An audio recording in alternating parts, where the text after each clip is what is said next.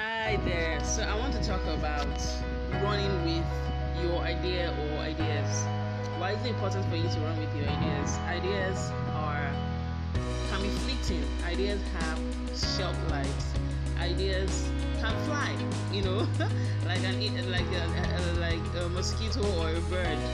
That sounds like a very funny example. But I'm saying this because nobody has monopoly of ideas.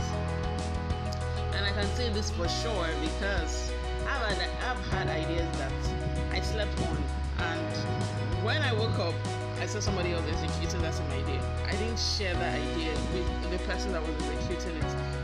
I've had two of these incidences in my life.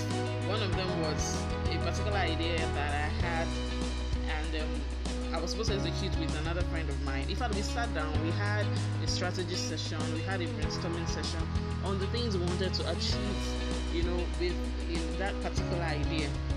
But we never got around to execute it. I can't say why we didn't do that. I can't remember for sure. But 2 years down the line, somebody else started that idea. And the interesting thing was, it was the same name we tagged this particular project. That was the same name, word for word.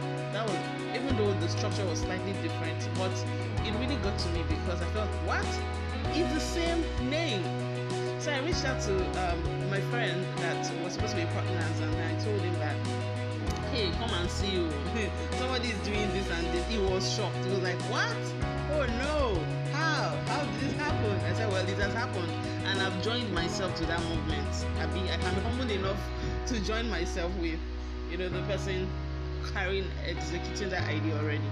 But it was a big lesson for me that, Muji, whatever idea you have, especially God inspired ideas, run with it. You don't need to start big. You don't need to have everything sorted, because if you keep waiting, you might wait forever. You might not do anything about it. You can take baby steps. It can be as little as researching about it every day.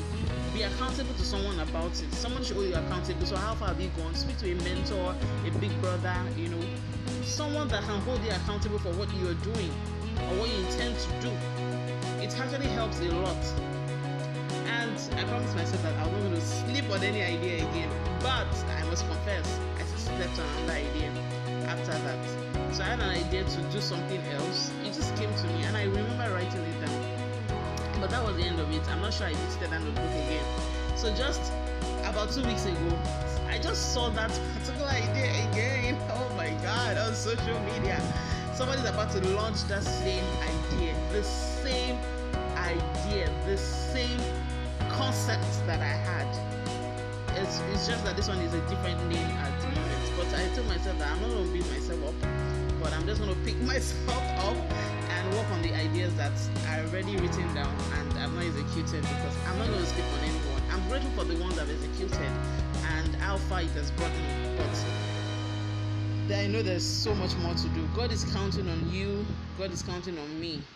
If you are not doing anything about it, you will look for somebody else that is willing, somebody else that is willing to run with it. Not necessarily somebody that is ready, but somebody that is willing, because it is God that qualifies the called. If God has called you to do something, that is your qualification. You don't need to be materially qualified before you carry out that assignment. So see it as your God-given assignment and run with it today. I hope you do so.